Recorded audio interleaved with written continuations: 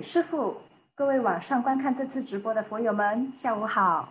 今天我们很荣幸请到原点心灵中心的定荣法师为我们开示。今日的讲坛标题是防疫防心，请容许我在此为大家介绍定荣法师。定荣法师于1994年澳洲悉尼出家。法师在1998年毕业于台湾佛学院与台湾佛教研究所，同时，法师也持有澳洲斯维本科技大学的辅导硕士学位及英国德比大学心理学荣誉学位。自2002年起，法师常往返欧洲及远涉加拿大、台湾、香港、韩国与中国等多个国家从事教学工作、培训与参学。本着对弘扬佛法的热忱和众生的怜悯之心，法师致力于结合佛法教育和心理学知识，来更有效地协助和引导人们如何面对和解决人在生活中及心灵上的问题。现在，我们有请定荣法师带领我们向佛像行3问讯。法师请。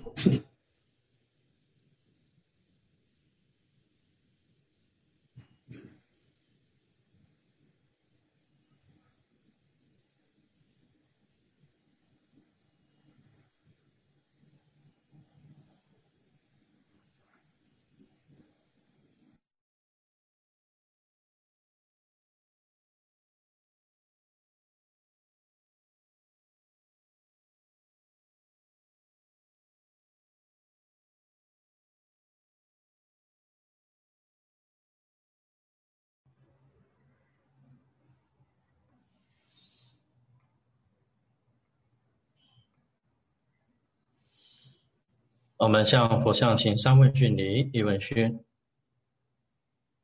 ，2问讯，3问讯。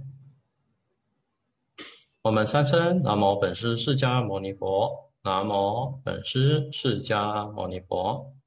南无本师释迦牟尼佛，南无本师释迦牟尼佛。各位，大家请向法师行3问讯。好，1问讯。阿弥陀佛，师父，我代表所有佛友，请您慈悲为我们开示。好，谢谢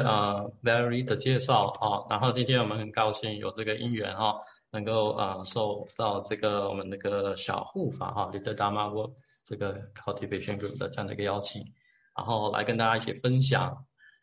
这个课题哈，叫做防疫防心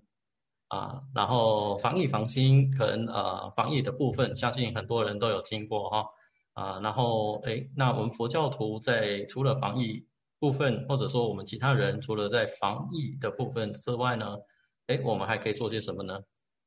也就是防心的部分了哈。那防心的部分呢，那当然今天我要想说，借着这个佛教的角度来引导大家去看一下去看看我们如何能够去好好的照顾我们的心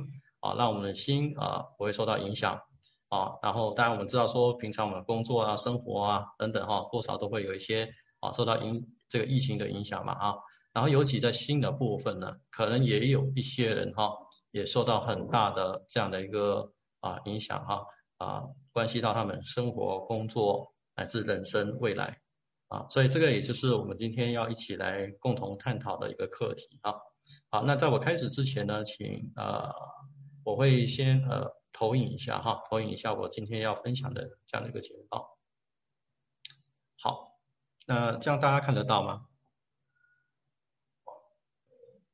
好，那在开始之前呢，或许我先问大家一些问题然后大家可以透过这样的一个发问的时候呢，去思考一下，也希望说能够引导大家去启发一些学习的动机好，那我们可以观察一下我们现在人的生活真的是充满着很多的压力好像压力是无处不在的然后除了工作、家庭等等学习乃至身体的问题也会导致我们很多的压力嘛然后现在又来了一些什么呢？就是一些天灾啦，或者人祸的打击啊，又是随之而来不期而至的。可能我相信大家遇到这种情况的时候，心总是会感到有一点厌烦啊，乃至会心有一些堕落的那种感觉然而呢似乎我们又不得不随波逐流只能够听天由命然后就是跟着这时间这样在运行所以我不知道说大家的想法是如何呢？会不会觉得说我们好像只能够受到这个大自然这种外在的不断的影响，然后我们只能够跟着它走，然后我们自己无法操控自己无法主宰自己我不知道说大家有没有这种想法。好，那接下来呢，我就要问大家就是在这个疫情的期间这些种种的问题有没有对我们造成了一些什么影响比如说尤其我们除了生活人与人之间的关系出门外出还有我们的心理的部分有没有对我们造成影响我相信绝大多数的人都会有会有好，那下来这个问题就是要问你是如何去看待这些问题还有自我调试的呢？好，当然这个东西已经发生了，我们也是在经历中那大家有没有想想我可以怎么去很好的面对它乃至是自我去调试自己以致不会受到这个疫情的这个影响等等。所以这个也就是我们今天希望说来共同去了解探讨的好，可能大家每天打开新闻报章都会看到一连串的一些讯息比如说多少人得了这个疫情多少人死亡啦等等，哪一个国家发生很严重的这样的一个疫情所以我们知道说这个疫情的肆虐是全球性的然后也波及很多很多的地方，很多人的生活工作等等。那今天乃至到今天这个新闻还是不间断的一直在报道可能早上一起来或者晚上大家看看新闻，不管是什么频道乃至什么语言的乃至国外的都会一直不断在报道尤其现在又一个最新的报道说全球的确诊病例已经过亿了然后呢不仅过亿呢，有215万的人死亡死于这个疫情所以这个疫情对大家来讲可见是一个非常重大的这样的一个灾害灾祸所以这个也是不可轻视的所以这个也是我们必须要人类我们大家一起共同努力来检讨的好，那至于昨天就是1月30日就又有新增的病例有58起了然后其中是社区，3起是社区的其余的是境外输入的。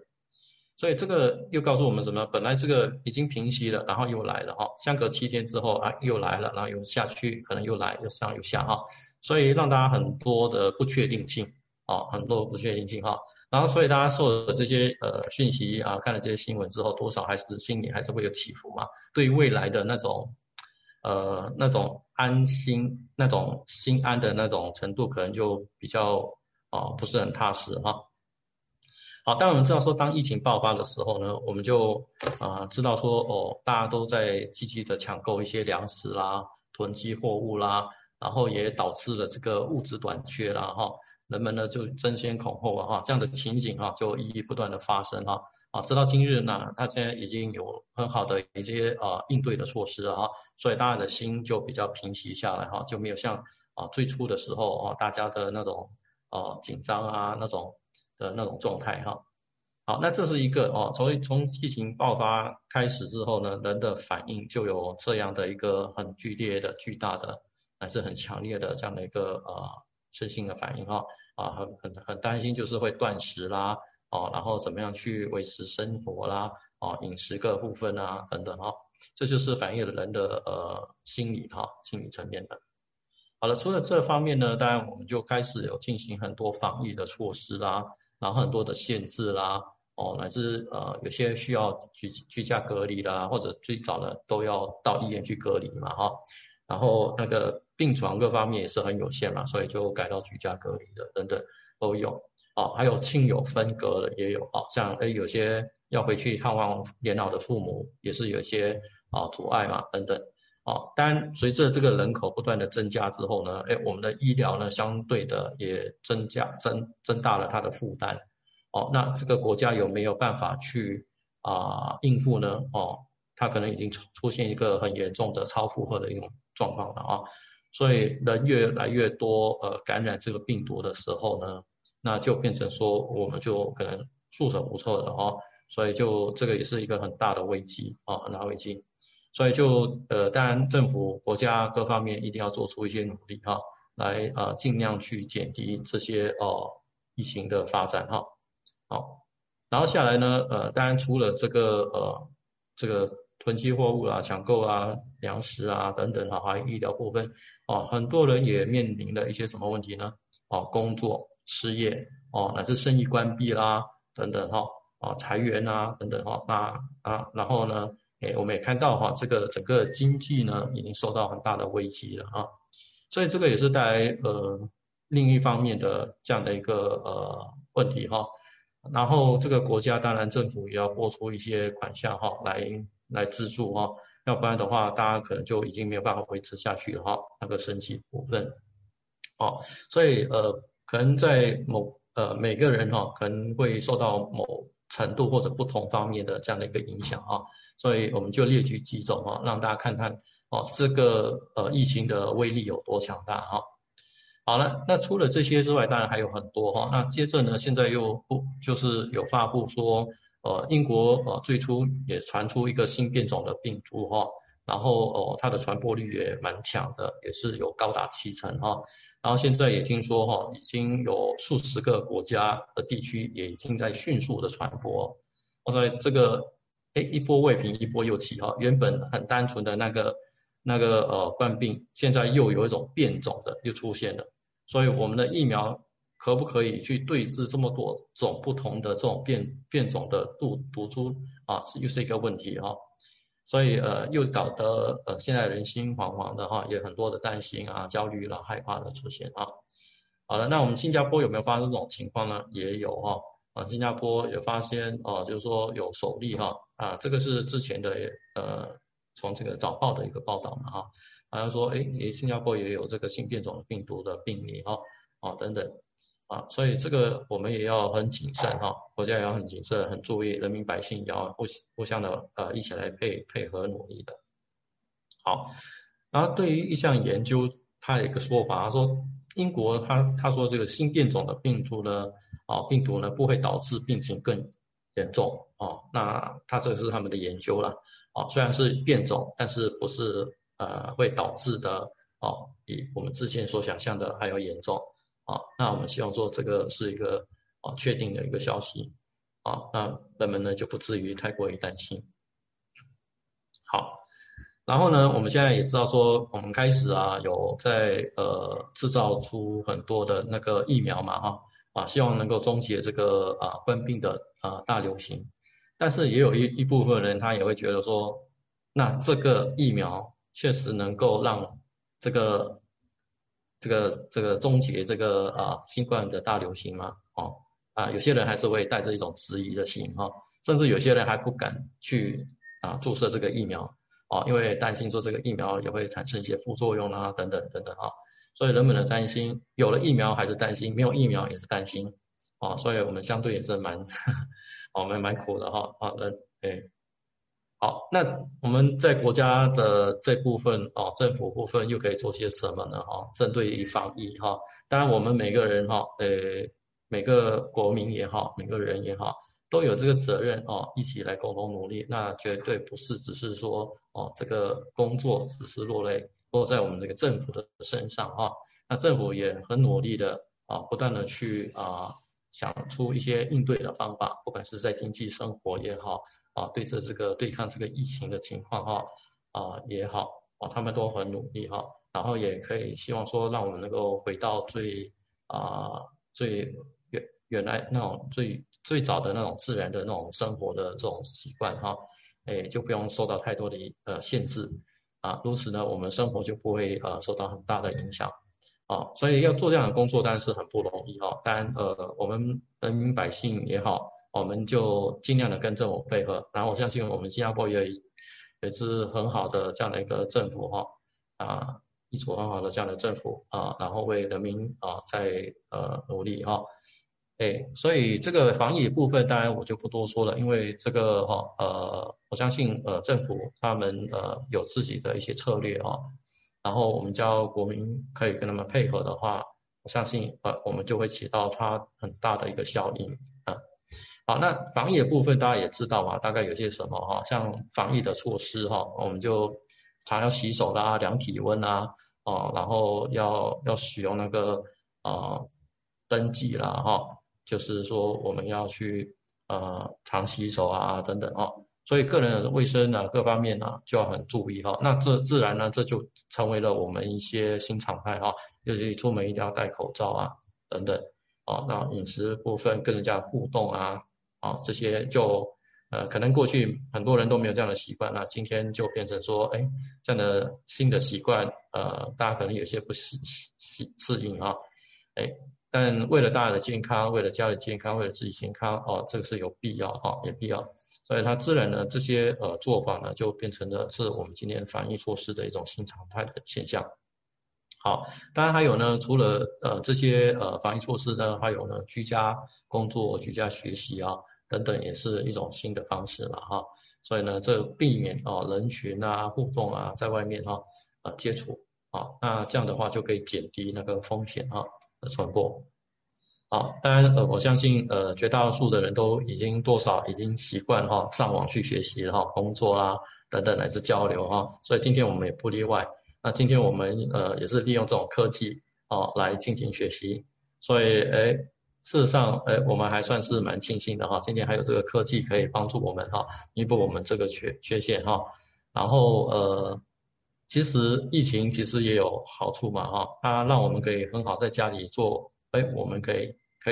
平常没有机会做的事情，还是学习上课等等，就等于说我们在家的时间就更充足不用把时间花在这个交通等等那这样的话我们事实上在家里的时候我们相对也比较可以更加的很好的专注的学习，也比较方便那自然这个也是我们的一个学习的一个新常态好，当然除了这些之外呢那我们可以尽量做的，我们可以避免的，可以改进改善的是一点当然心理部分的然后在这个世卫组织它也有这样的一个说法说忧郁和焦虑在不断的加深所以他说这个各种报告表明呢，在一些国家呢，抑郁症呢和焦虑症就是我们的depression 跟 anxiety 呢是日渐的增加也就是说每天都有增加所以有些人会出现这种忧郁的状态心理的忧郁的状态，那有一些呢会出现什么呢？焦虑的状态OK， 所以他说这个已经疫情已经影响到很多人的民众的精神所以令人也非常担忧的这也就是那个世卫总干事谭赛德是他分享的好，那当然呢，我们随着这个社会的隔离对这个疾病的传播的恐惧以及家人的亡故呢收入和就业损失导致的焦虑，使局势更去严重去更加的严重，所以等等当然是一连串的一些问题的发生所以它不仅仅是只是危害生命可能我们生存也是不断的受到影响好，那我这边呢可能可以跟大家分享一下几个个案辅导的个案，因为之前我在做一些辅导时候就人家知道，然后在疫情发生的时候呢就有几个人打电话来向我询问了就说他呢那边他的家人也好或者朋友呢就出现了一些心理的一些困扰然后看看我们可不有没有能力或者有什么方式可以协助他们的好，那这边呢我就举出3个个案来跟大家分享第一个呢就是我们相信刚开始的时候大家听到这种疫情爆发的时候都会去追踪就会去了解上网啦、电脑啦、手机啦网络啦、报章啦等等不断的去追踪这些讯息嘛然后又有一些朋友啦可能转发的一些讯息到我们手机我们一直看，但我相信绝大多数的这种讯息都是比较负面的嘛那自然呢当我们看到这种负面的消息的时候，甚至有些时候是出现一些假新闻自然就会让我们的心心很焦虑、很狂乱就是很慌乱所以大家也会想说，这个疫情下很多的不确定等等，还有人与人之间、社会家庭要怎么过呢？未来日子怎么办呢？所以这个个案呢就反映出什么呢？这个人就因为过度于追踪这些讯息导致他的心呢就很焦虑，然后呢无时无刻都是很焦虑没有办法静下来、平静下来乃至感觉到好像世界将末日一样那种状态。那他就是会甚至会沉溺在这种讯息所以如果说我们从报章上相信也有看过，也接触到这样的一个说法那有些人他就看了之后呢，就一直不断的去追踪然后他就没有办法自我去调试。好，但我们讲说人有一个曾经听过一个教授他的说法他有这样的说法，我忘了他的名字不过这里呢可以提供大家参考。他有句话说，人要在有压力跟恶劣的环境下去处理解决问题，人类才能够生存也就是说我再重复一次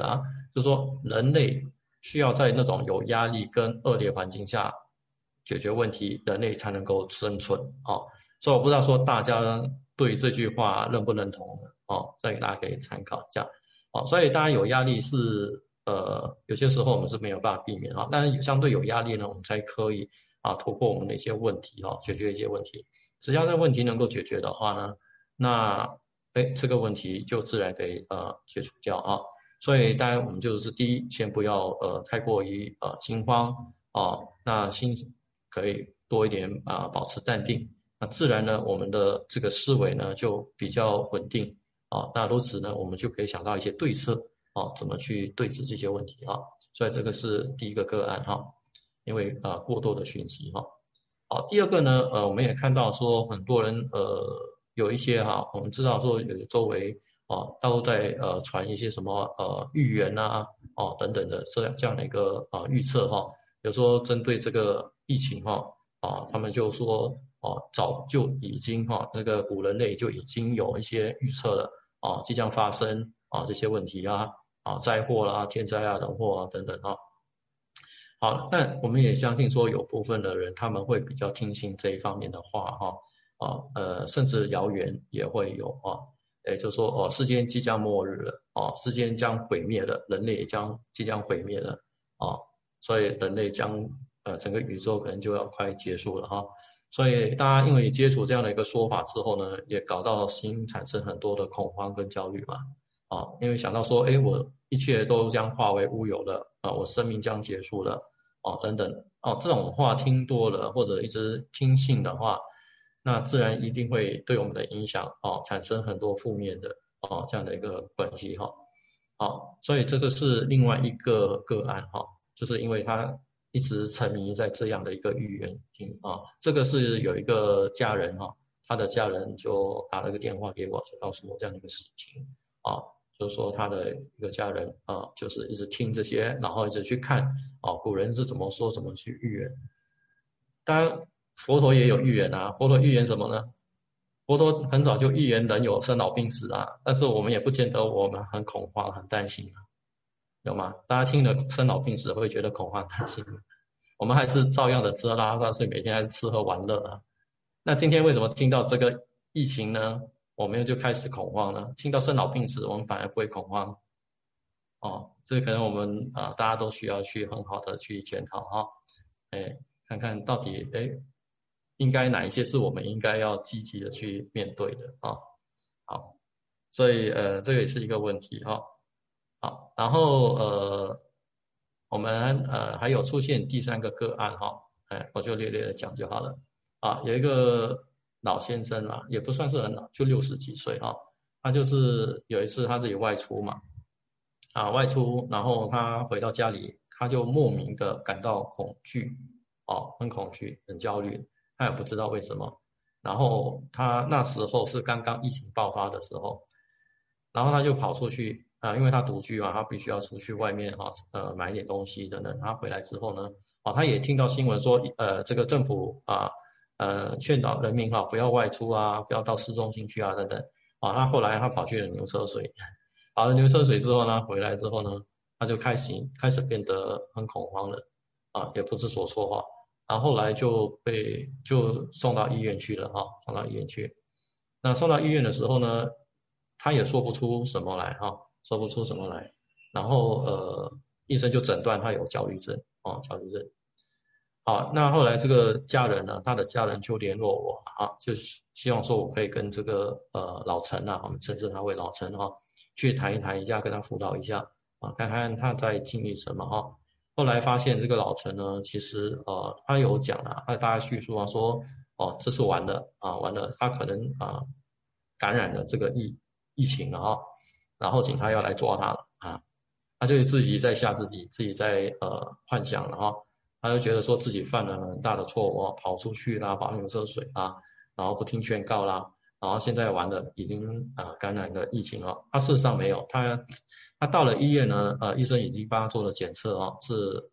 没有感染但是他总是觉得有，然后就变得自己整个人就很慌张这样甚至有些时候他的那个思维也变得很迟钝。那我后来就尝试跟他联络上了，那时候他刚好回家，好了，然后去跟他谈的时候呢，从电话，然后后来才有机会跟他面对的这样谈才了解到他其实当然他状态是很不好了，第一次见他然后了解了之后呢，他说他就是可能感染疫情那我就说那医生有跟你检查了吗？他说有没有事，但是他心里总是觉得是有事所以导致很多的焦虑。然后我就再进一步的问我说，如果你真的感染了之后，后果会是怎么样？他说当然会死会死那我说那你怕死吗？你觉得死亡是怎么一回事呢？然后他想一想，他觉得说事实上我不是很怕死。然后他在进一步的思维的时候，他说出了一个答案，他说我怕的是我死的没有意义，死的没有意义所以死当然每个人会死嘛怎么死法我们不懂，但是他现在恐惧的并不是死于因为疫情而死掉，而是怕他这次这样离开人间了，这样就死掉的话，他就引起他的恐慌我说那为什么你会觉得人生没有意义呢？因为他说我不知道人生没有一个目标他从来也没去考虑我要怎么去过我的人生，我只能够一天就是每天就是一天一天这样的过直到遇到这种情况的时候，我才来去反思才来思考才来引起我的这样的一个注意然后呢所以他当时没有办法给自己一个答案，所以他导致了他比这个死亡还要恐惧的心理当然这个过程我见了他差不多2次3次当然也进一步帮他去探索这个人生的意义的定义，还有去规划他的人生那第3次见到他的时候，他心里就比较安了然后他就已经恢复到正常的生活了那这边其实要告诉我们什么呢其实有些时候我们恐慌的东西很多，担心焦虑的东西很多其实到最后我们要面对什么呢？面对自己面对自己。所以这时候他其实也告诉我们什么呢？我们事实上其实我们也要常常去了解自己，问自己我们到底要的是什么，我们怎么让我们这个人生能够很好的过得没有遗憾没有遗憾。所以我常会跟大家分享就是说我们可以问自己，如果今天我们到命终的时候你会不会带着遗憾跟愧疚离开这世界呢我们问自己我们可以想象说我们即将往生了，然后如果说那一刻到来的时候，我们会不会带着遗憾跟愧疚离开这世界？假设会的话，这时候就是要我们去调整的时候了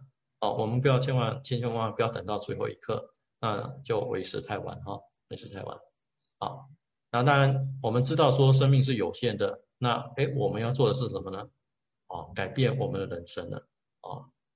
那我们就可以调整出一个新的活法怎么好好的活下去，而不是在那边浪费时间然后让自己觉得一无是处的搞到最后呢，我们才来恐慌、焦虑、担心、害怕所以在生的时候在什么事情病情乃至死亡还没到来之前呢我们就做足了这样的一个准备所以任何事情发生的时候，我们就不会像这个案主一样这么焦虑恐慌的。好，所以从这3个个案中，我们大概可以知道有些是透过讯息等等接触的讯息，有些是听信一些谣言啊、预言啊等等然后产生恐慌的。那有一些是来自于自己的所以有很多很多所以像这样的话，事实上就我相信也有很多人在经历所以当然我们没有一项研究说他们是实际上在经历些什么不过从这几个个案，我相信多少对我们人的心理一定会造成影响像那个世卫组织的那个总干事他就已经说了，他说这个已经日渐对人们的心理的影响已经日渐的不断的在增长在增加所以这个也是我们必须要去注意的所以谈到这里呢，当然我们就要谈新的部分了所以防疫的部分是这个国家社会人民百姓大家共同来配合的。那防新的部分呢，我们要靠自己我们要靠自己。那怎么让自己呢处在这种恶劣的环境也好，或者这种天灾疫情的环境也好乃至人祸，乃至自己个人的一种生死的问题我们可以怎么处置泰然的，就是不受影响的这个就要取决于你自己有没有很好的去建立一个自己的一个观点乃至你的人生观、你的价值观、你的信念你的个人的思想等等但如果有的话，那你就可能就不会感到这么恐慌了那我们今天讲的相信来参与的人绝大多数都是佛教徒嘛当然我们会从佛法角度去探讨这样的一个课题。那佛法是要我们怎么去建立一些正确的观念呢价值观呢，乃至信念然后来去从佛陀的角度、佛法的角度去看这世间到底是怎么回事，我们的心到底是怎么回事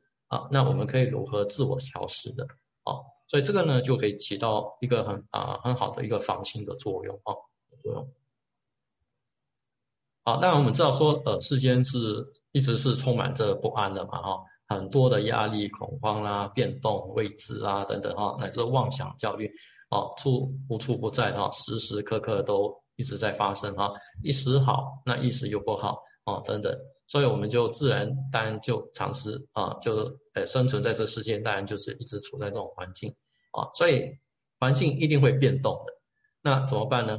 那我们可以做些什么呢？那环境我们很多时候没有办法改变那我们可以改变的是什么呢？我们要从我们的深层的这个心理去进行调试好了，那我们说在这个动荡不安的时代，这个疫情会不会对我们造成影响呢？如果会的话，你是怎么去看待还有自我调试的呢？可能有些人他也不知道说应该要从佛法角度去，或者从什么角度去了解去看待或者去调整的。那可能陆续就已经有很多人在去求神问卜了去拔个卦啦等等看看这个疫情会不会很快就结束啦然后我会不会受到这个疫情影响啦等等。那可能有一些人我会去想说要去求神问卜啦那可能就开始大吃大喝了，反正这世间可以享受就尽量去享受嘛，对不对然后就尽情的喝，尽情的吃这就是他们可能自我调试的方法，说不定那有些人说反正这个世间就是这么痛苦嘛，那就尽情的玩乐吧所以不管所以像美国你看有很多地方他们也不戴口罩啦，然后政府说国家说不要有聚会聚餐等等但是还是很多人也是不顾的这样的一个劝导还是尽情的玩乐也有一个方面。那也有一些人呢，他可能就会选择逃避就躲在家里躲在家里就谁都不见谁都不见那甚至是觉得说这个世界已经没有希望了所以可能他就会使用一些比较消极的方式来自我麻醉的等等当然有一些人我们也看到有那种压力嘛很大然后就不断的进行的宣泄然后可能内心有一些不舒服或者说觉得有焦虑、担心、害怕乃至压力的，他就会把它转什么呢？转向别人的身上去发泄、去宣泄的所以我们现在也知道有一些出现什么呢？像这个家庭暴力的事件也蛮多现在最近到底什么了这个也待有研究了也待研究了。不过我们可以看到有些时候，家人与家人之间共处的时间多的时候，然后又加上很多的不确定性未来等等然后多少一定会积累一些情绪的大多都是负面的嘛，所以人与人之间相对就会有引起一些不好的这样的一个关系好，我这边有一个 PHQ survey question A 那如果说你觉得自己有一些焦虑，某程度上有些焦虑的话，这边有一个自我评估表你可以尝试评估一下或者说你觉得朋友任何人可能周边的人有些人他觉得有一些忧虑的话焦虑也好，忧郁也好可以请他们做一个简单的自我评估那这边基本上只有9道题目嘛从0分到3分对，然后就将全部的这个9道题目的总分加起来如果是0到4分的话，表示一切都正常然后如果是很严重的话，15到19分的话这边的建议就是说可以需要建议去看医生当然中度的话就是应该去寻求一些辅导帮助5分到9分就是可以再重复的检查跟改善，有时候我相隔2天之后我再来做一个评估看看我的这个分数是不是依然的保持还是什么的好，那这个当然自我评估表是提供大家参考啦。如果说在某程度上觉得有忧虑焦虑的时候呢这或许可以做一个指数让我们参考。那在有必要的时候呢我们赶紧去寻求一些专业的帮助那提早帮助的话，当然就可以得到很好的这样的一个预防对。好，我们来看一下这个我们要应对这个世间不断变化的这个准备对，因为我知道说这世界一直不断的在变化嘛那我们要应对这些不断变化的准备，我们人们是否能够真正的赶得上呢？我们知道说这世界一直在变动一直在变动，然后很多一下子这样子，一下子那样嘛然后我们也是尝试在不断的去看看怎么去应对嘛，然后做了很多的准备，但准备好了之后又接着另外一个事情又在发生了嘛，所以在这种情况下，我们是否能真正的赶得上呢？相信大家有听过一句话嘛计划赶不上什么变化计划赶不上变化，再多的计划还是赶不上变化，变化的速度总是比较快但这就表示我们就不需要计划嘛，当然还是需要计划我们需要2种一个就是先前的计划，一个呢就是随机这个应对的这样的一个能力随机应对的能力所以我们不仅仅要有计划，当然还是要有随机应对的能力不然的话这个变化呢会让我们什么呢招架不住嘛好，那当然有一些人可能他就想说这世间的种种吃喝玩乐睡眠睡觉也好，逃避也好都没有办法真正解决问题。那可能有一些人会转向宗教嘛就是希望说宗教能够给予他们一些寄托让他们不会这么恐惧、害怕、担心的可以很好的去面对的也可以很好的得到一些祝福吧可能就是世界人一般想象的这样的一个方式嘛所以相信在这段时间有宗教的信仰的，或者有些没有宗教的信仰的他们可能会去向这一方面希望说从这一方面呢得到一个答案或者一些帮助跟引导的。好，我这边有一个短片要放给大家看，那这个声音可能会有点大所以在你们那方面呢，你们可以先自我调小一点不然你会被那个声音吓到。好，我现在播放了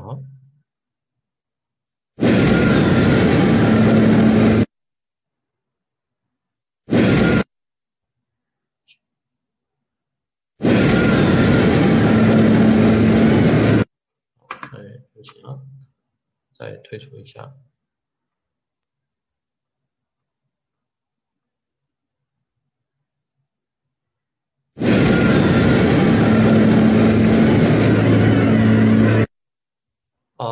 我不知道说你们那边看得到吗？那个好像这边有一点状况这短片它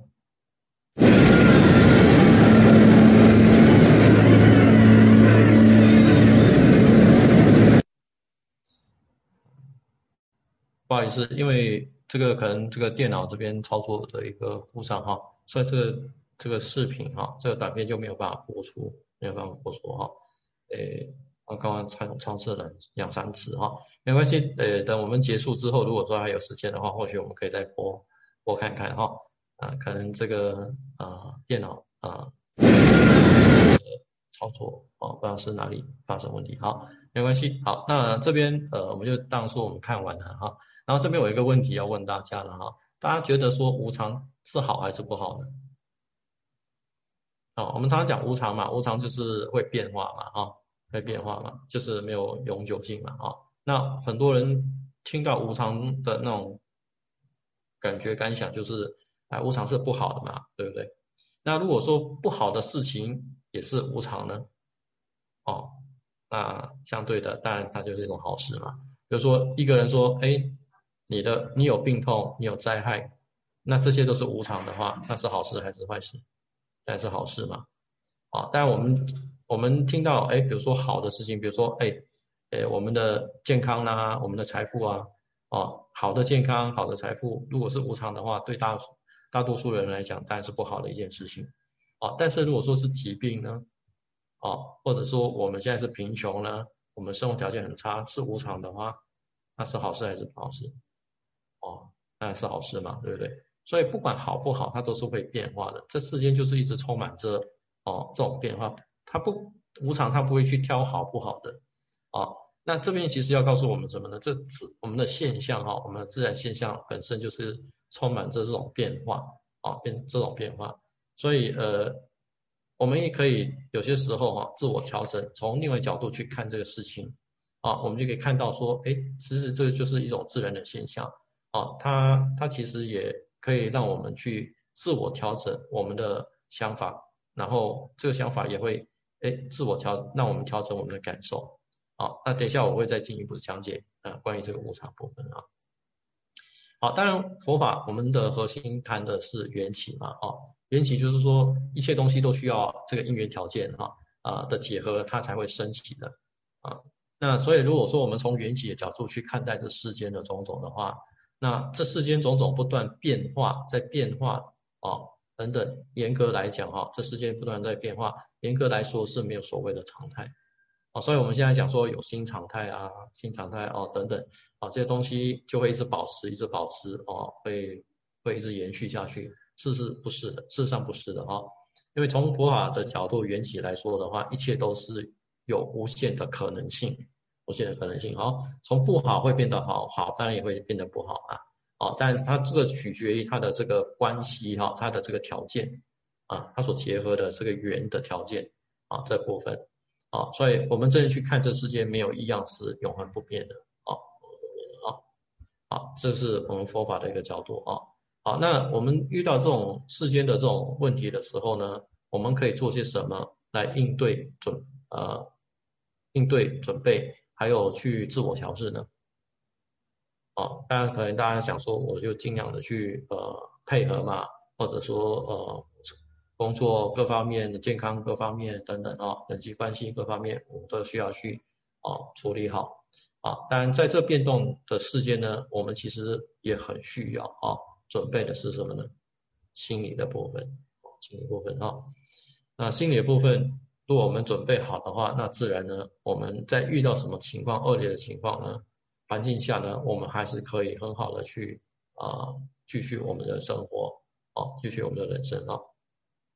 那这里有句话讲相信大家也不陌生所谓山不转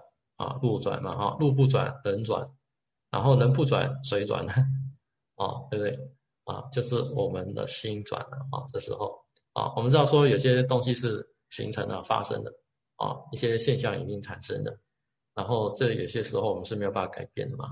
但是还有一样我们可以改变的那是什么呢？就是我们的心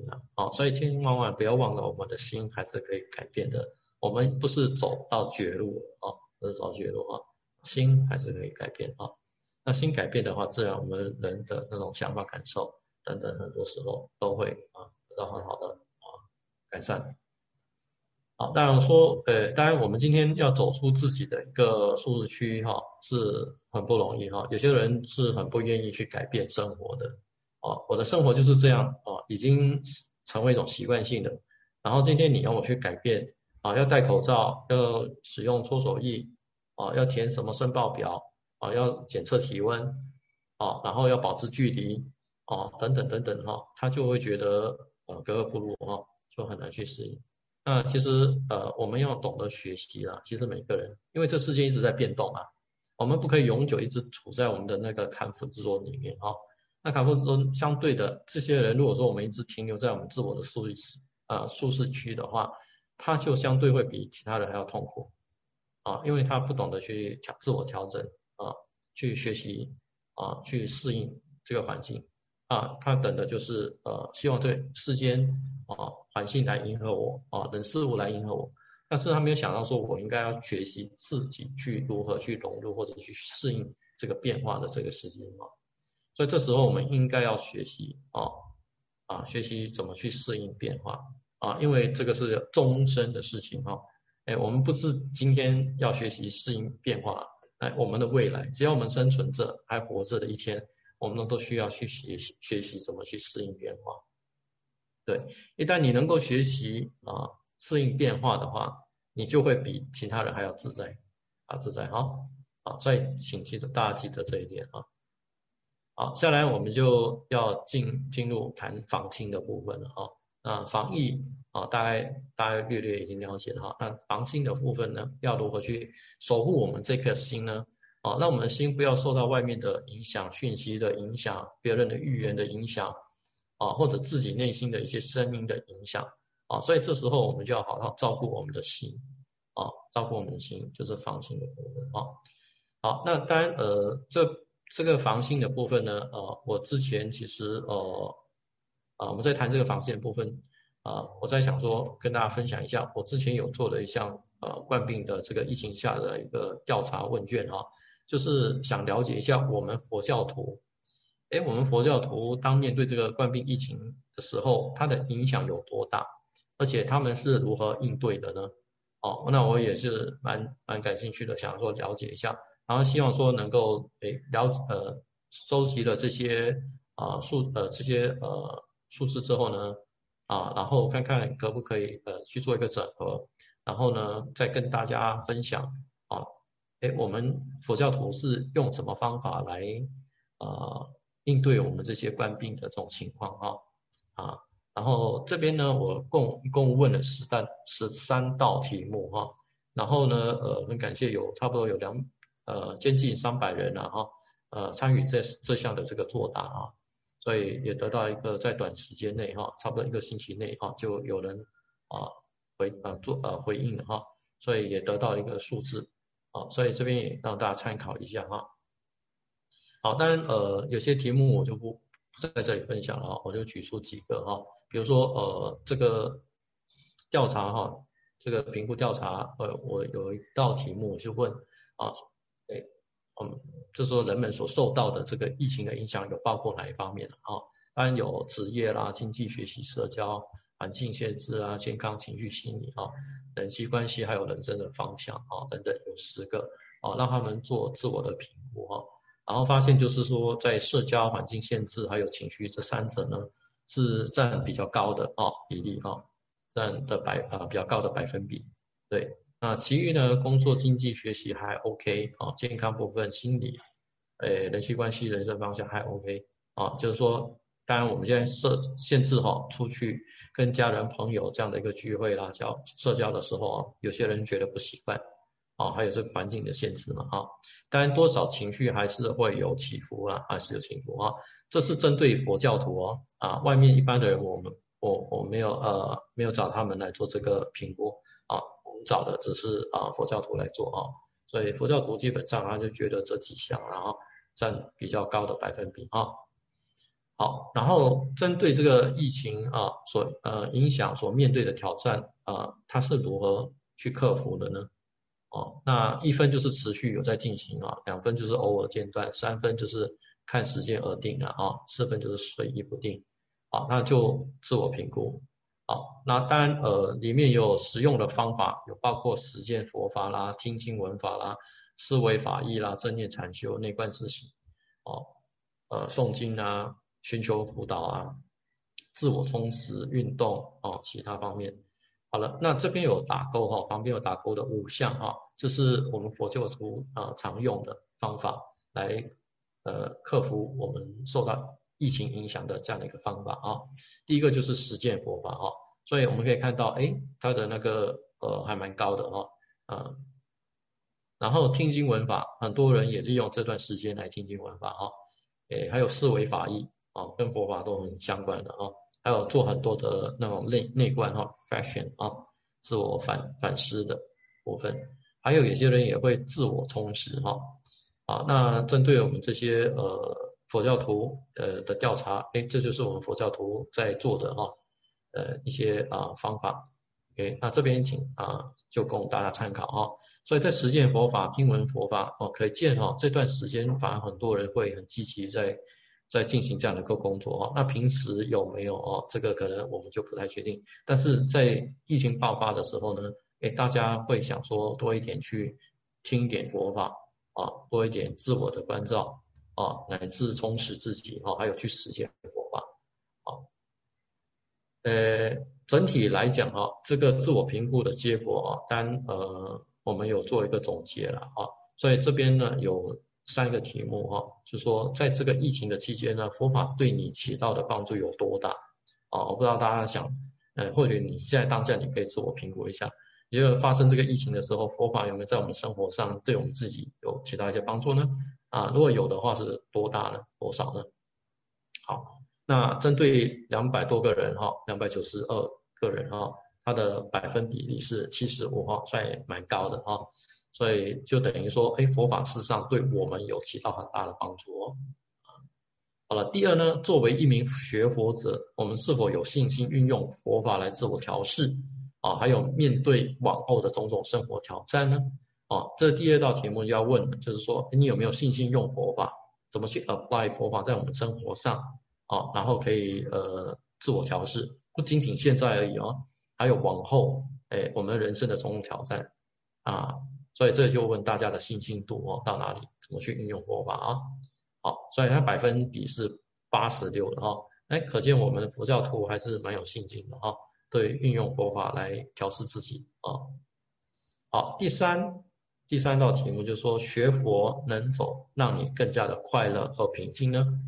有学佛跟没有学佛有没有差别可能有些人有差别，有些人没有那这里的这个调查的结果又如何呢91%还蛮高的所以可见学佛真的能够让我们更加的快乐和平静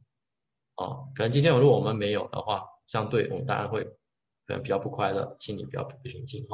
或许你们可以观察一下你们的周围那些没有学佛的人或者说可以了解一下他们会不会比较快乐呢，或者比较平静呢？所以这边其实要告诉我们什么呢？学佛的人或者懂佛法的人，能够实践佛法的人呢，事实上他能够改变我们改变我们，能够很好的让我们去自我调适好，这个就是一个总结的一个报告那这里就我只能够长话短说就略略提供大家参考一下因为有些很学术很多的数字我就在这里不说了好，那我们讲说很多的结果的发生是离不开3方面的哪3方面呢？就是我们人的情感、认知还有行为相信一个正常的人来讲都会有一定程度上的一种认知情感的反应或者行为的照作。好了，那这3方面呢就会影响一个结果嘛那这个结果好不好呢？其实也取决这3者所以呢如果说我们希望有好的结果的话，那当然我们就要很注意我们这3者这个认知的部分、这情感的部分、这个行为的部分就要把它看好了。没有看好它的话，当然结果一定是负面的当然除了这3者可能认知会影响结果，行为会影响结果，情感会影响结果，他们这3者也会彼此的影响比如说认知会影响我的情感然后情感会影响我的行为，那行为也会影响我的认知所以它会有一种彼此相互的这种影响的关系所以这三者我们都得看好它，没有的话，那自然那个结果我们就没有办法去很好的掌控了像我们讲五蕴大家听过吗？色受想行识嘛那情感是属于受的部分想认知，行呢就行为部分所以这方面也就是我们常常心的这种运作的这样的一个作用这样的一个作用所以今天如果说我们可以从这边去着手的话呢，我们的结果就不会是这么差的，这么坏的，这么恶劣的好，我们再往下看好，那我们今天讲防心比如说我举个例子，一件事情发生的时候多少一定会对我们人们有些影响所以这个部分就是刚才我讲的，包括行为、情绪跟认知嘛所以当然这很多的一些负面结果事实上也取决于我们的一个当事人的一个想法，也就是说你怎么想，你怎么看，你的认知是怎么样呢？你就会有怎么样的一个情绪，那有怎样的情绪，你就会有怎么样的一个行为，有怎么样的行为，你就会怎么样的一个结果。好，所以我们可以想说，这个想法事实上就是好像是一个源头嘛。好，那今天我们讲说一件不幸的事情发生了一件不好的事情发生，其实我们在去追溯的话事实上它的起源是什么呢？可能我们会讲说，因为我们有造作一些行为嘛，所以导致这样的结果。那什么东西去鼓动你这样的一个行为呢？去推动你这样的行为呢？就是一些情绪嘛，就是一些感受，对不对？那感受又有什么引起的呢？是自己就自然的产生的吗？不是那当然它会经过我们的一些想法因为我们这样想，比如说今天有人买了一个东西你不想吃的你家人给你买了一个食物你不想吃的，好，那你心里你就会想说，我就讨厌这个东西我就是不喜欢这样的一个食物这个是想法，这是负面的想法。然后有的负面想法，你就会激起什么呢？负面情绪那种讨厌的情绪不喜欢的情绪嘛，排斥的情绪。之后呢，你会有什么样的行为呢？你可能就会把它丢在那边，你不去碰它或者你把它分给别人或者你把它送出去，或者把它丢掉，就产生一种行为嘛那这个行为呢，当然就会最后还是有一种结果嘛那就没得吃了嘛没有吃然后那个可能人家送给你的那种关系也不好的所以我们可以看到它一连串的这样的一个相互的关系嘛所以这时候我们要从哪里下手呢？是从行为吗？或者从情绪，还是从我们的想法？当然三个都可以去调整那最原始的源头又是哪里呢？就是那个想法。那如果说想法我们能够调整过来改变的话呢，自然我们就不会引发这种负面的情绪或者负面的行为了所以我们说负面的想法就会导致负面情绪，负面情绪就会导致负面的行为，然后负面行为就会导致负面的结果那如果说我们的想法是正面的话，你自然你的情绪就会是正面的，然后你的行为也是正面的，然后结果自然也是正面的所以这时候我们要大家防心，也就是说要从这个我们的想法去着手的怎么去看这个世间，看我们的种种这个无常，这个变化，这个灾难等等有些东西是没有办法改变，但是我们的想法可以协助我们不会落入到那种痛苦之中所以这是关键好，那我们再来看所以因此呢，我们内心的想法也就是防心的部分所以是绝对至关重要的绝对至关重要的。好，在进行下一个阶段之前呢，这里有一个问题可以问问大家的你可以问问自己，我们怕死亡吗？我们怕死亡吗？因为尤其到了这个疫情发生的时候，当然会危害到我们的生命嘛威胁到我们的生命嘛。那很多人可能就觉得说我感染之后我就会死嘛等等，如果我没有很好的医治的话这个就是一个死亡的这样的一个问题那我们请问一下大家，你会怕死亡吗？绝大多数的人我相信是会怕死那如果说我们对死亡不了解的话，我们没有很好的准备，一定会很怕死，肯定然后呢，这时候我们怎么可以让自己不怕死呢？ worst scenario 了啊，就是死。如果真的要死的话，那怎么办呢？可以让自己会死，但是不怕的吗？可以啊，可以啊。好，所以取决于你能够做出一些准备哈。那这个准备要从哪里做呢？就是这个内心心理的作为我们的一个下手处啊，就是要建立一个正确的观念啊，建立观念。好，然后大家可能觉得说这个世间很可怕这个疫情很可怕，天灾人祸很可怕，死亡很可怕，妖魔鬼怪很可怕。那我这边也想问大家，世界上什么才是最可怕的？最可怕，大家觉得是什么？人的无知无明才是最可怕的。你说死亡、疫情、传染病等等当然某程度上是很可怕，但是还有一样东西比他们更可怕，是人们的无知跟无明那什么又叫做无明无知呢？就是不如实知诸法的实相不如实就是没有真正确切的、清清楚楚的、明明白白的了解这个世间的真面目是什么？世面到底是怎么一个真面目呢？大家有没有想一想？我们就是没有真正确切的去了解，所以我们才会恐惧害怕。当你了解之后，你就没有这么恐惧害怕好，那这边当然我们讲说诸法实相，我们等一下会谈到有3个方面那当然这边有一个叫做我见的我见也就是无明重要的内涵那我们就讲说不如是知见，不如是知，不如是见，诸法的实相里面的一个内涵呢，其中有一个叫做我见我见也叫做身见或者一个我执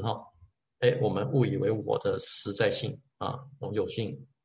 无存性所以我们不了解它，所以我们就是开始从这边引发恐惧、害怕、担心等等很多负面的情绪等等那我们想想看，我们其实很多问题是来自于哪里呢？外在吗？别人吗？父母吗？朋友吗？社会吗？还是谁？自己自己我的想法、我的感受、我的东西等等，都是从这个我而来嘛。那今天如果没有这个我呢？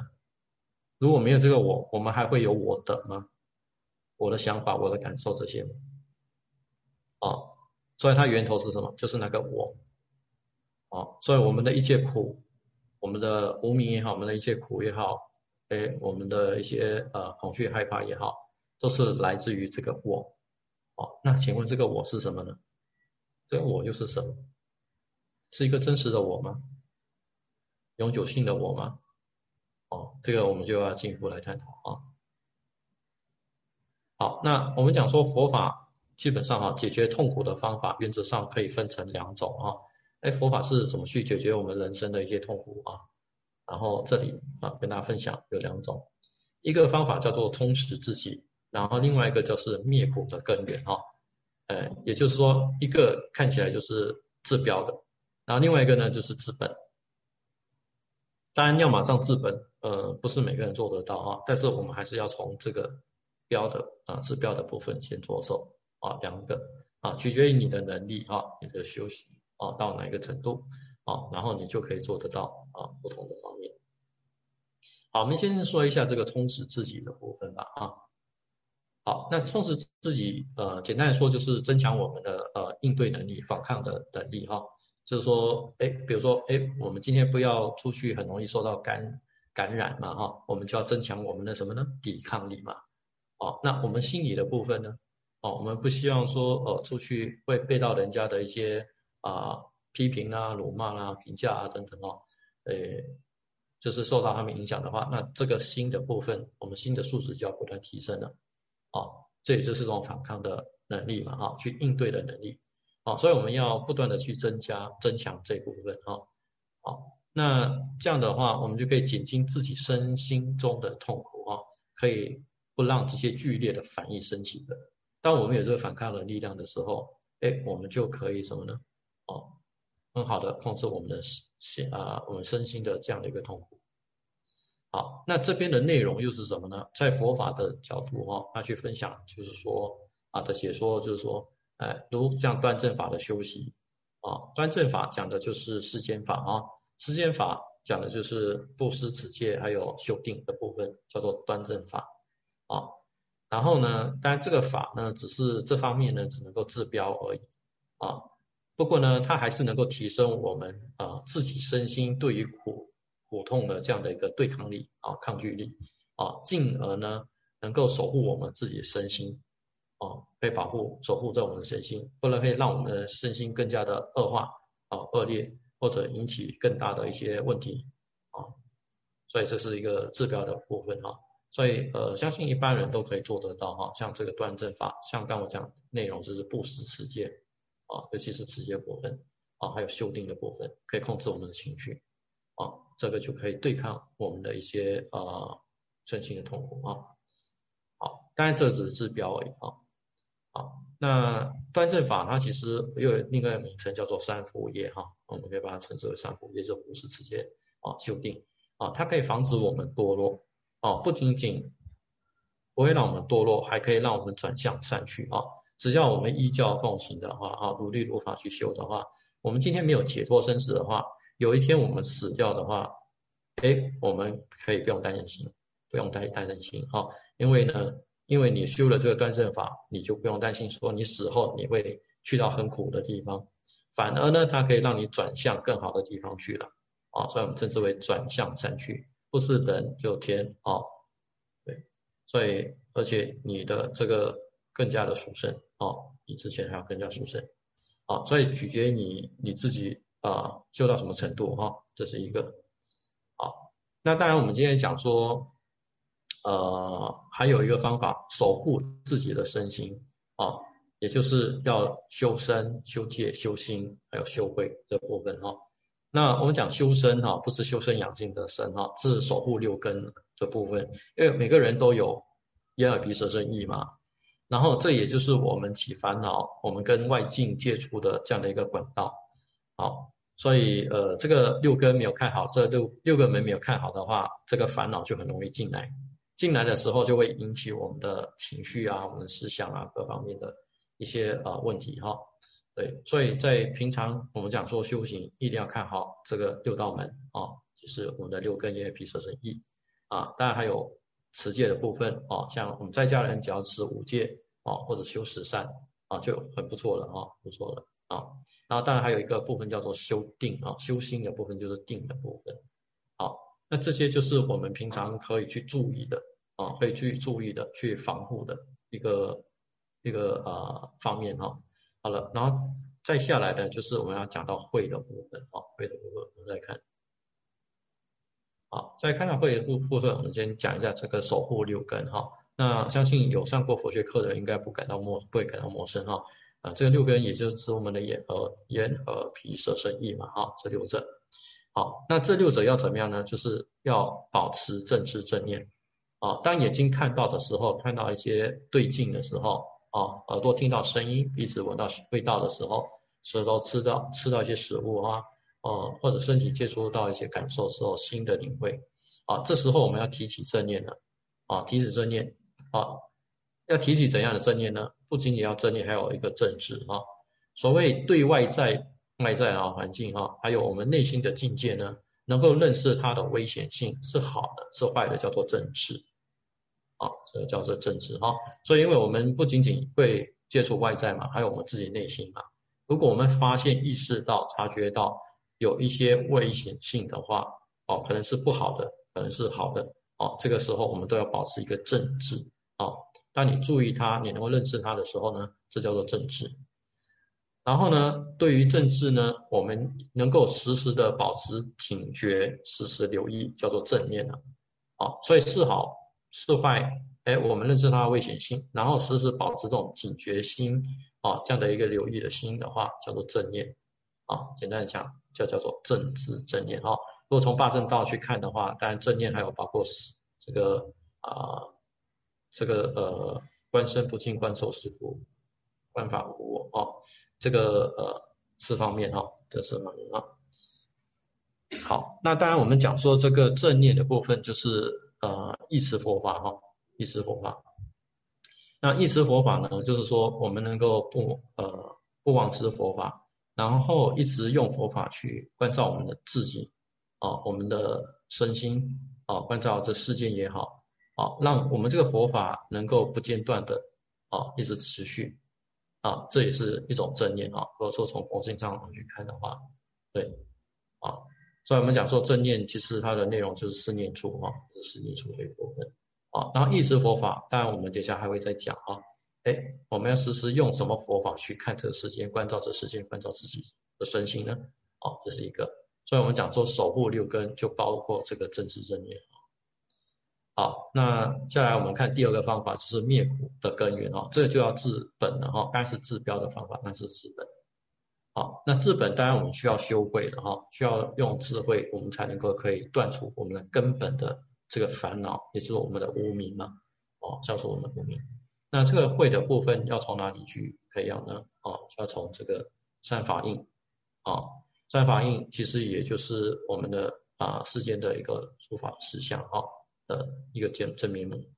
所以我们能够知其原因，然后再彻底的对治苦的原因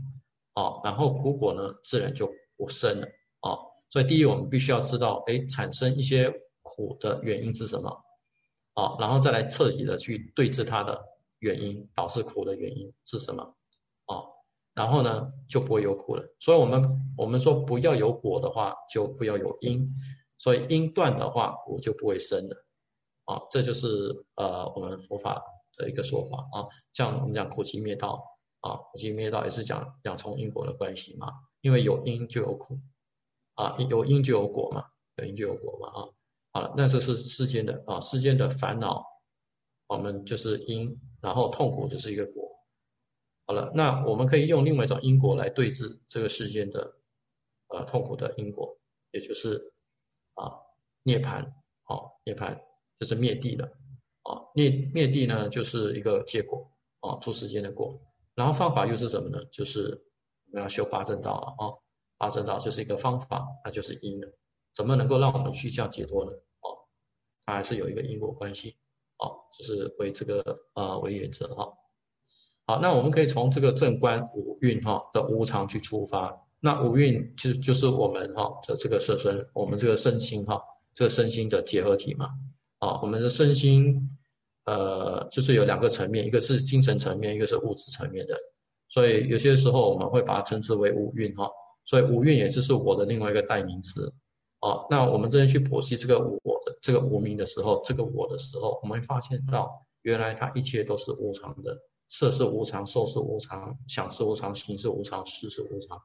没有一样是永恒的。其实我们只不过是五个元素的结合体而已，但是我们却把这个我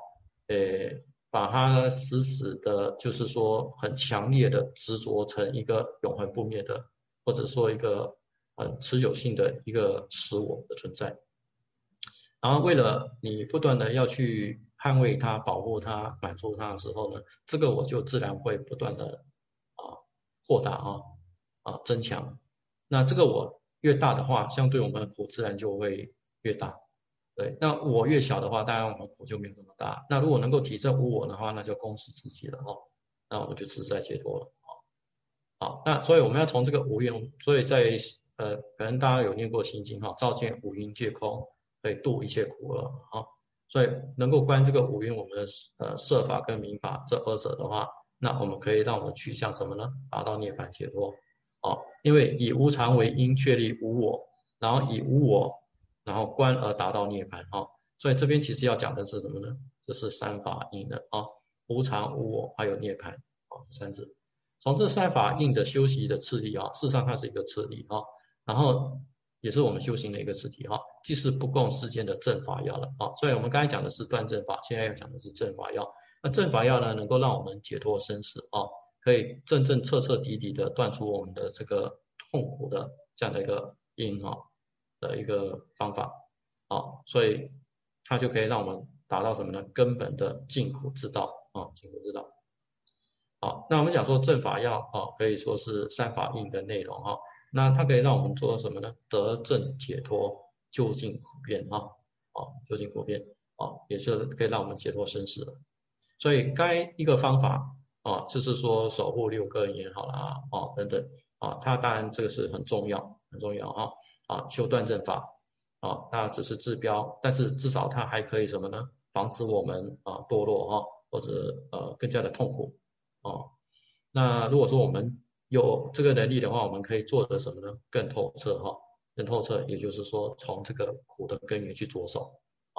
那就恭喜你了。那如果我们做到的话，那这世界上发生什么问题呢？我们就不会受到它影响的，受到影响。这基本上是两个方法好，我们再往下看那我们讲说佛法的核心就是缘起那总纲就是四圣谛，然后灭果就一个就是目标就是一个就是灭果那这三者当我们能够掌握的时候，我们就知道说我们佛法要提供我们的方向是什么，我们要从哪里去学习这就是我们也必须要去认识的当我们讲到缘起论的时候，它其实它的里面的内容就是讲12因缘12因缘，然后三法印呢是缘起论的思想的一个基础，四圣谛呢就是缘起论的具体形态听起来感觉上他们的这个名称不一样事实上它的意义是相同的所以当我们讲三法印也会这个跟这个缘起四谛有关系的，或者我们讲四圣谛跟三法印缘起也是有关系的，讲缘起的时候跟三法印四圣谛也是有关系的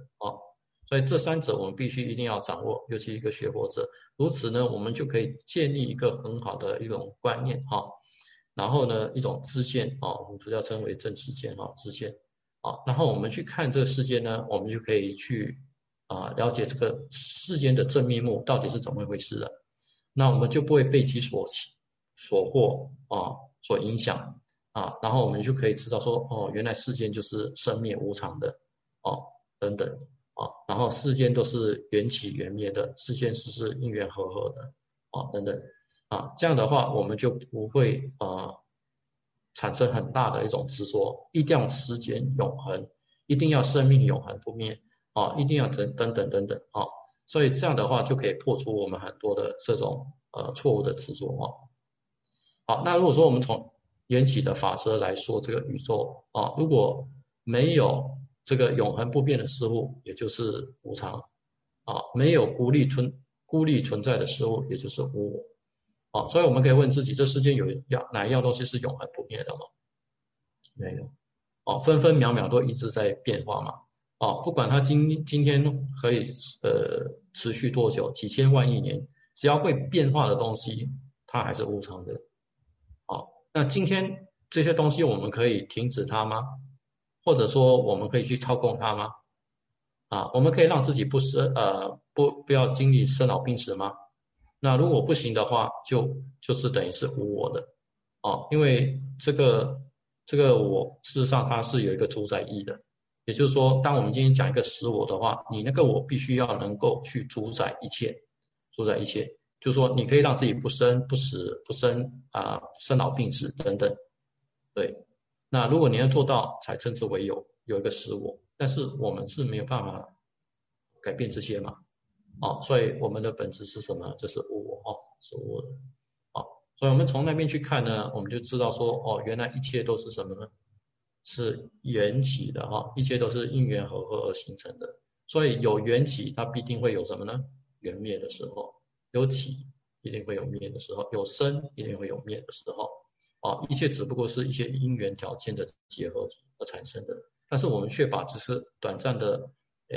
结合体当作是一个永恒不变的一个实我那就错误了那我们就会进一步的不断去执着当然我们在讲三法印的时候中间可能也会有穿插一个什么诸受是苦嘛诸行无常诸受是苦，诸法无我，还有涅槃寂静因为我们无法自我主宰，所以是苦的所以是苦除非我们能够去主宰，也就是苦的意思简单讲就是一种苦迫逼迫，也就是不得不的，你不得不老，你不得不死你不得不生病所以就是苦所以称之为苦，因为我们没有办法去主宰自己没有办法主宰自己就是无我那佛法要我们去去了解什么呢？体证什么？就从这些诸法实相去了解。了解之后呢，你看这个世界就不一样，你看你自己也不一样了，你就会更加透彻，更加的清晰啊。好，那我快快的再简略的讲一下什么无常哈。那佛陀讲说一切事物都是无常的，有生起并必定会有什么呢？毁灭这是一个有生就有灭的这样的这样一个相对嘛一个相对。好，一切事物皆是无常的每一刻乃至刹那我们讲说刹那是这个印度他们计算时间的单位长的话很长的叫做劫短的话叫做刹那所以刹那它都一直在变化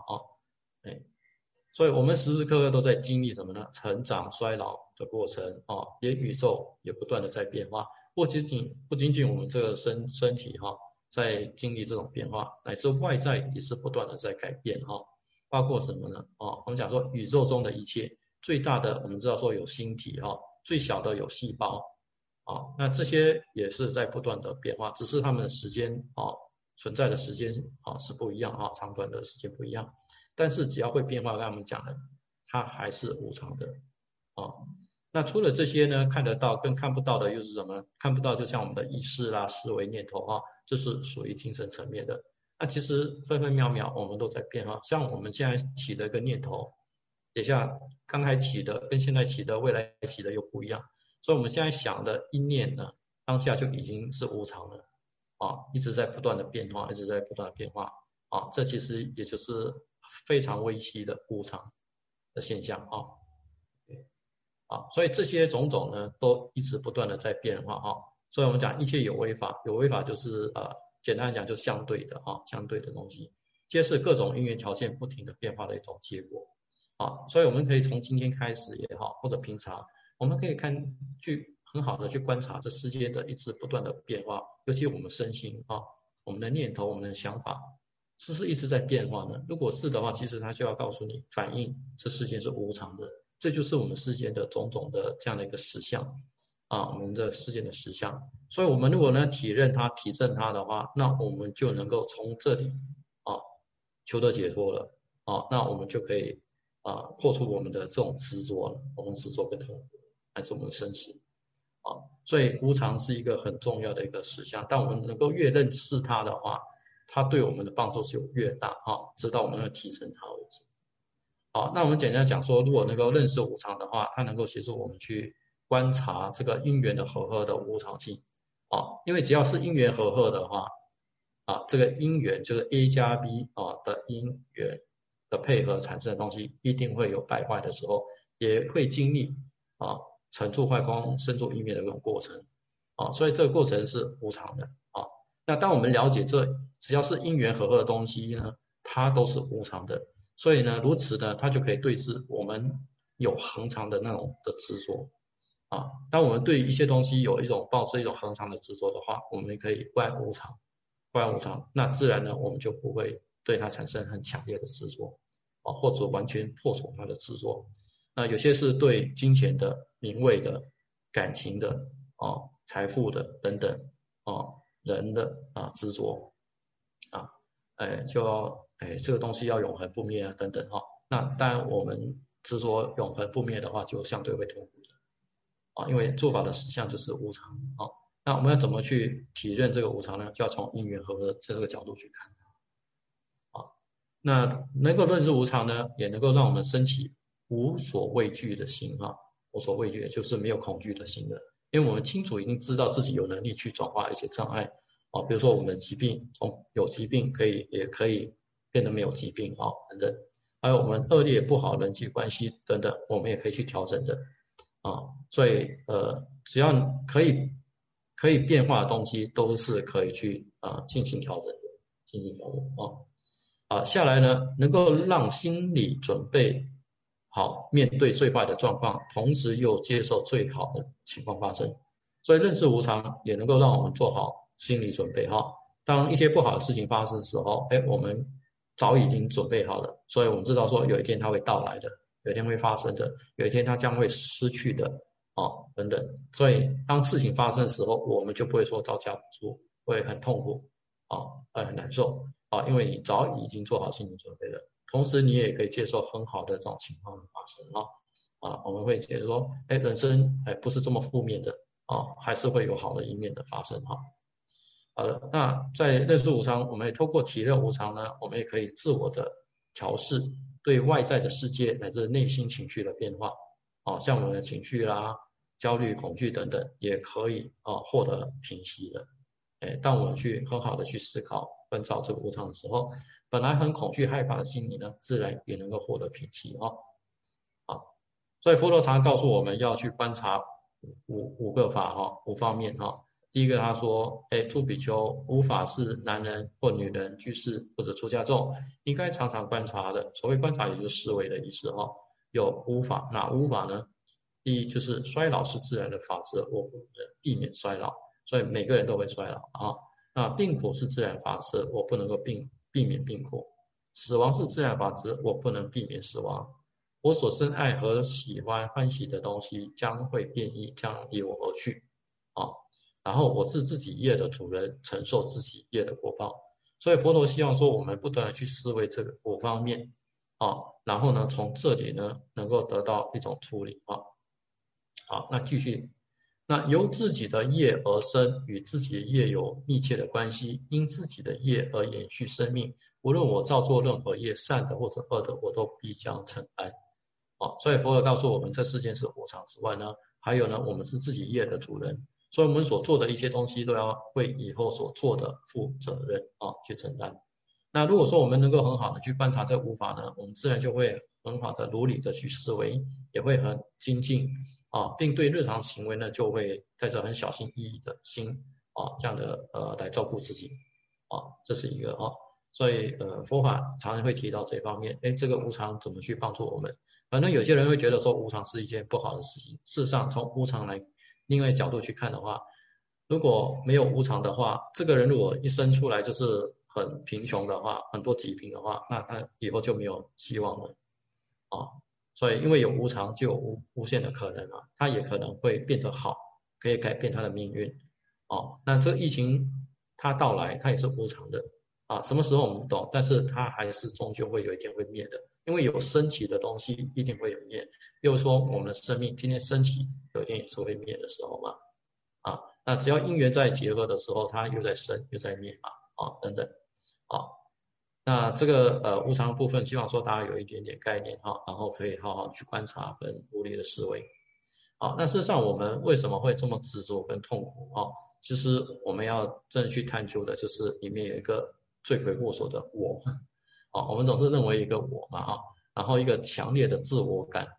我们错误的认为说原来这个我是一个是实有的是独存的，不需要任何条件的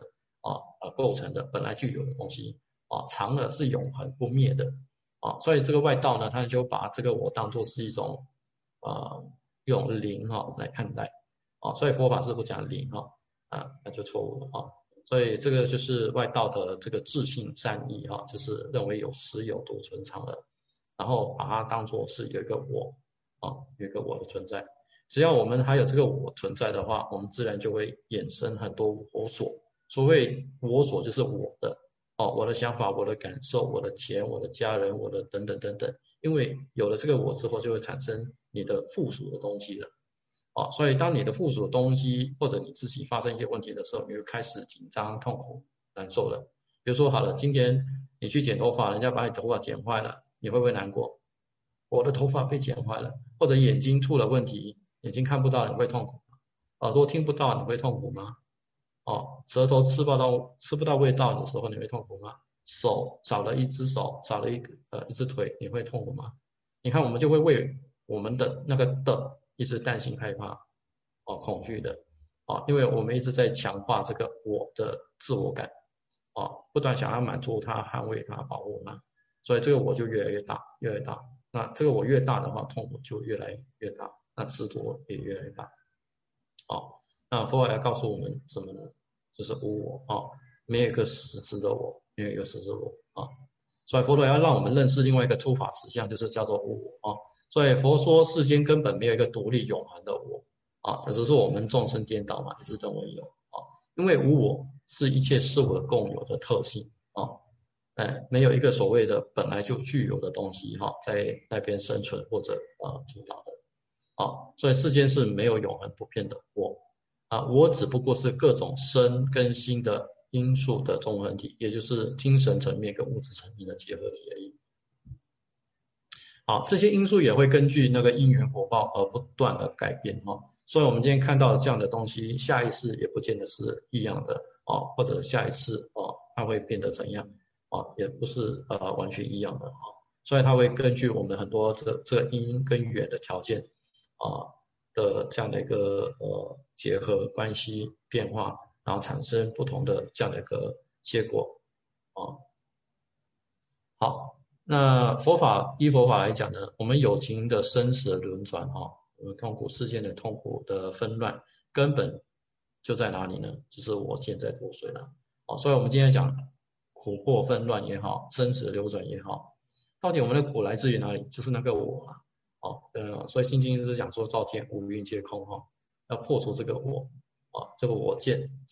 也就是另外一个翻译叫做执执着的执错误的见解，错误的认知那我见就是人人自己的于自己的身心有意无意的直觉到自我，以为有一个实我的存在嘛。然后强烈的自我感，以这个强烈自我感为中心，于是乎又发一切颠倒的思想跟行为的。所以我们的思想行为也就是源自于这个我这个我从这个源头来看那我们讲说我见又名我执嘛它指的就是人们对这个虚妄不实的五蕴的和合的身心呢，物质的认为存在的一个能自我主宰的实我，所以我们是不可能自我主宰的不可以让自己不死，不让自己生病，自己不老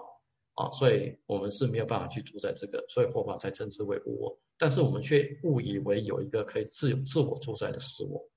那是错误的那是一种颠倒邪见。那由于本来无我呢，却妄生执着本来是没有，把它当作是有产生了很多的执着，那就处处的以我为中心的那以自己中心，以自己为出发点等等烦恼也随之而发生烦恼就出现了好，那我们讲说烦恼的根本就在无明那无明到底又是什么我们说回来那无明就是对于诸法的实相无常苦无我三法印的不如实知没有真正的看到他们没有真正的去认知他们所以呢就是当我们对这个无常苦无我这个空寂这个涅槃这不了解的话涅槃当然也可以解释成一个结果但如果说我们对这个无常苦无我不了解的话就是一种无明因为不如实知呢，所以它就会让我们引起种种的执着嘛，因为我们错误的认知嘛所以又没有很好的去认知它，自然我们就会产生一种执着那由这种执着呢，就会引起一些不合理不正确的错误行为了所以行为结果就来自于我们错误的认知了。所以我们刚才讲说我们的认知错误的话，情绪行为结果就会错误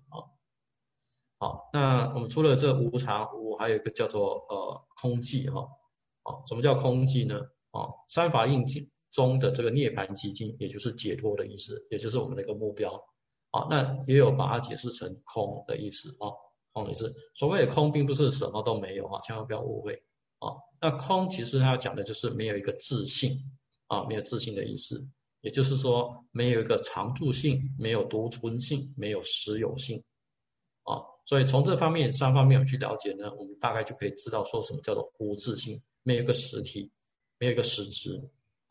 它不是说有一个本体在里面在操作在控制或者永生不灭的这样的一个东西存在，所以佛法把它称之为空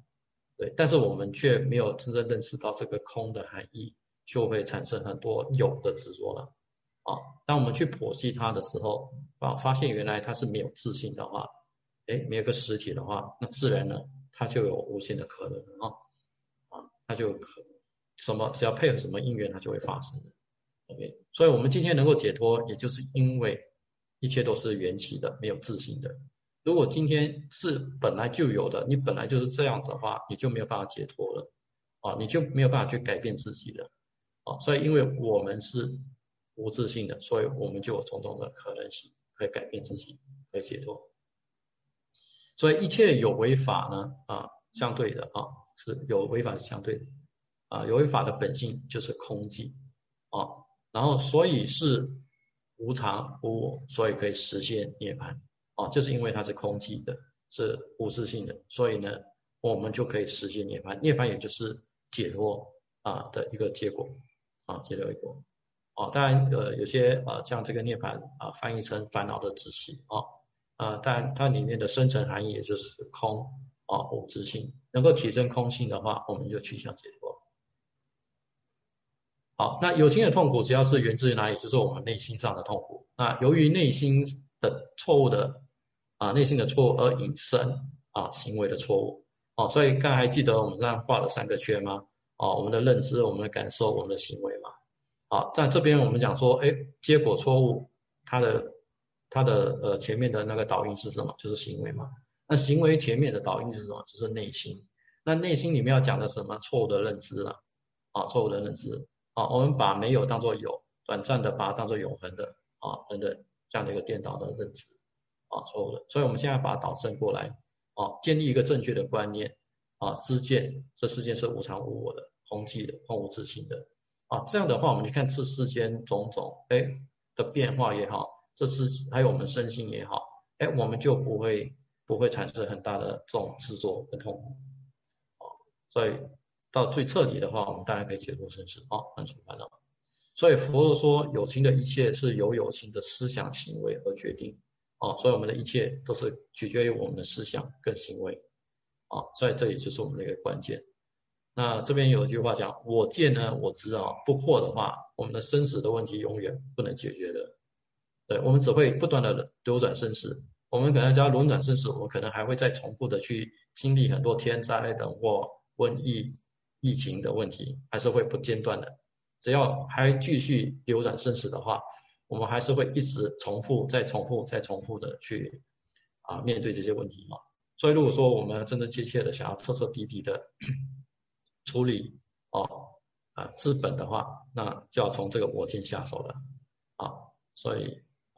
这个大家一定要去注意所以我见不破的话，生死就不可能解决我见不破，生死就不可能解决。所以学佛一定要从这个我见去着手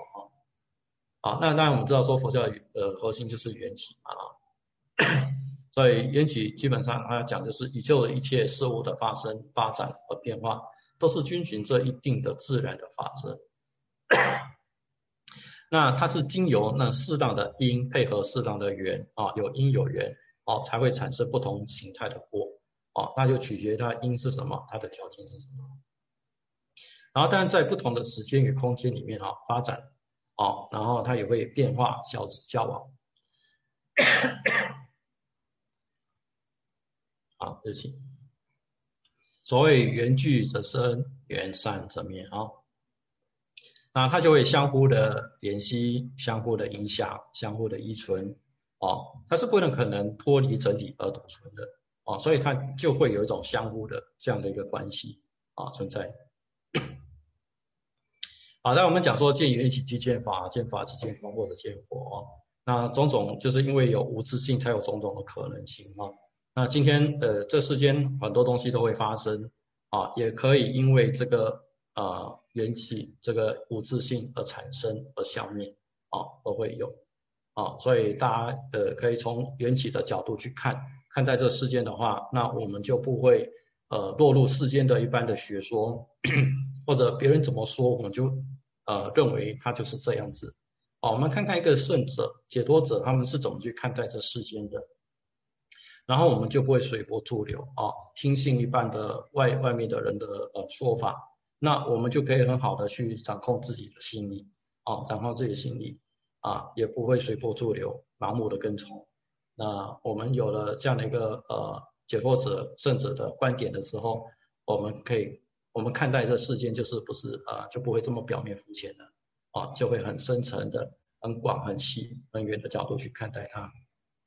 直到我们体认之后呢这个观点以后就是你自己的了好，那最后因为我们超出一些时间所以我就在这边做一个结语吧好，首先我们不要听信预言的传言预测的传言，也不要去传播使人会恐慌及虚假的讯息哈。所以如果可以的话，我们尽量去应当从政府方面去获取及查证相关的讯息。所以这个也是我们一般人可以做得到也是可以协助我们的政府、我们国家、我们人民的一份力然后呢，事情发生的时候呢，任何事情发生我们不要慌张我们要保持淡定不然呢，这个疫情还没有发生或者得到之前可能人类就已经自我毁灭了比如说大家去争先恐后的去抢食物啦、抢什么啦等等所以这个就疫情还没到来，我们就已经自我毁灭所以除此之外呢，我们除了保持淡定外呢，我们还要培育我们的正念正念正知，还有理智保持理性不断的守护我们六根，我们看的、听的、说的我们吃的、闻的肠胃所接触的东西，这个都要去注意然后呢，以佛法的正见为我们的引导所以刚才我们讲说世界上最可怕的东西是什么？就是莫过于人的无知所以请大家可以多一点从这方面可以做一些反思然后我们就知道说我应该要怎么去自我调整，建立一些正确的观念所以我们接下来就可以建立佛法的正见，运用佛法，不仅仅建立之后呢，有一个佛法作为我们的人生的引导原则之外呢，我们还要去运用它当然还要去发挥这个我们佛法的悲慈悲的悲跟智慧的智结合这两者等等所谓悲我们可以发菩提心智可以让我们提升空性空慧那世间的祸福也是取决于每个人的努力的维护倘若人们都不愿意为此尽一份力的话，即便有圣人存在也无济于事所以这社会这世间要靠大家靠大家的努力我们要居住在一个很和谐的一个地方，很幸福美满的地方的话，需要靠大家的努力那所以如果大家都不努力的话那有圣人存在也帮不了我们所以我们大家尤其在这个疫情期间苦难的期间我们更需要团结然后相互的照顾跟帮助彼此人类绝对不可以自私因为人类是需要相互依赖才能够生存的所以希望说大家可以更好的去培养我们的慈悲喜舍的心。当人人都有慈悲喜舍的心的话当然是有很大的灾害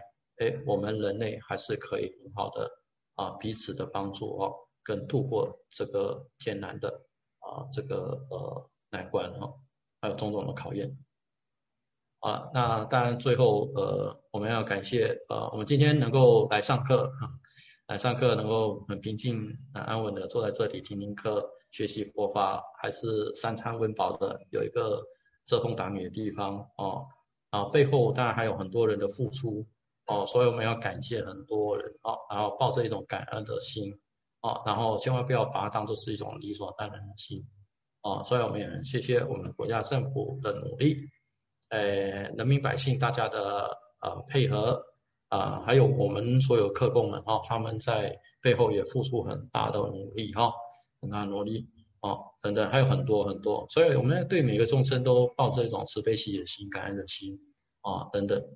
然后呢我们就会看到这世间的和谐世间的和谐然后在此也感谢大家今天能够抽出宝贵时间来参与然后来跟我一起共同的学习然后最后当然我们要感恩佛法的引导佛法引导让我们这个人生不会迷失让我们这个人生有方向让我们人生经历种种痛苦中还可以看到那种光明所以希望说我们学佛者呢可以在这方面的不断的提升，然后也可以利人利己好，那这里今天我就这个防心防疫就讲到这里那我想说可能时间已经超过了超过的话那这里可能就不方便让大家发问问题不然我就把时间交给我们的 Valerie? Yeah. 师父，谢谢你那么仔细的跟我们讲解。然后我想请师父可以带领我们一起做三皈依。好，来，请大家合掌。好，请合掌，随我念：自皈依佛，当愿众生体解大道，发无上心；皈依法，当愿众生深入经藏，智慧如海；皈依僧，当愿众生同于大众，切无碍。感恩师父今天为我们开示，各位请向师父行三问讯。一问讯。好，一问讯。好，阿弥陀佛，谢谢师父，谢谢你。谢谢我们的小护法，还有他们幕后的一些义工还有我们这个传光法师慈悲的邀请然后我们也感谢他们然后来安排这样的一个因缘让我们学习。好，那在这里呢祝愿大家这个法体安康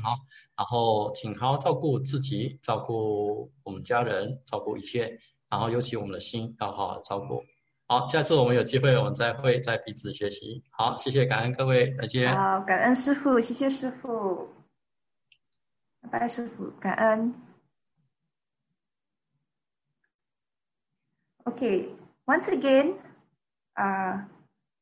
we thank Dingrong Fashi for his enriching talk. Brothers and sisters, Venerable Chuan will be giving a Dharma talk next week at the same time. So do stay tuned to our Facebook page and Telegram chat for the latest updates. And we will see you next week. Goodbye.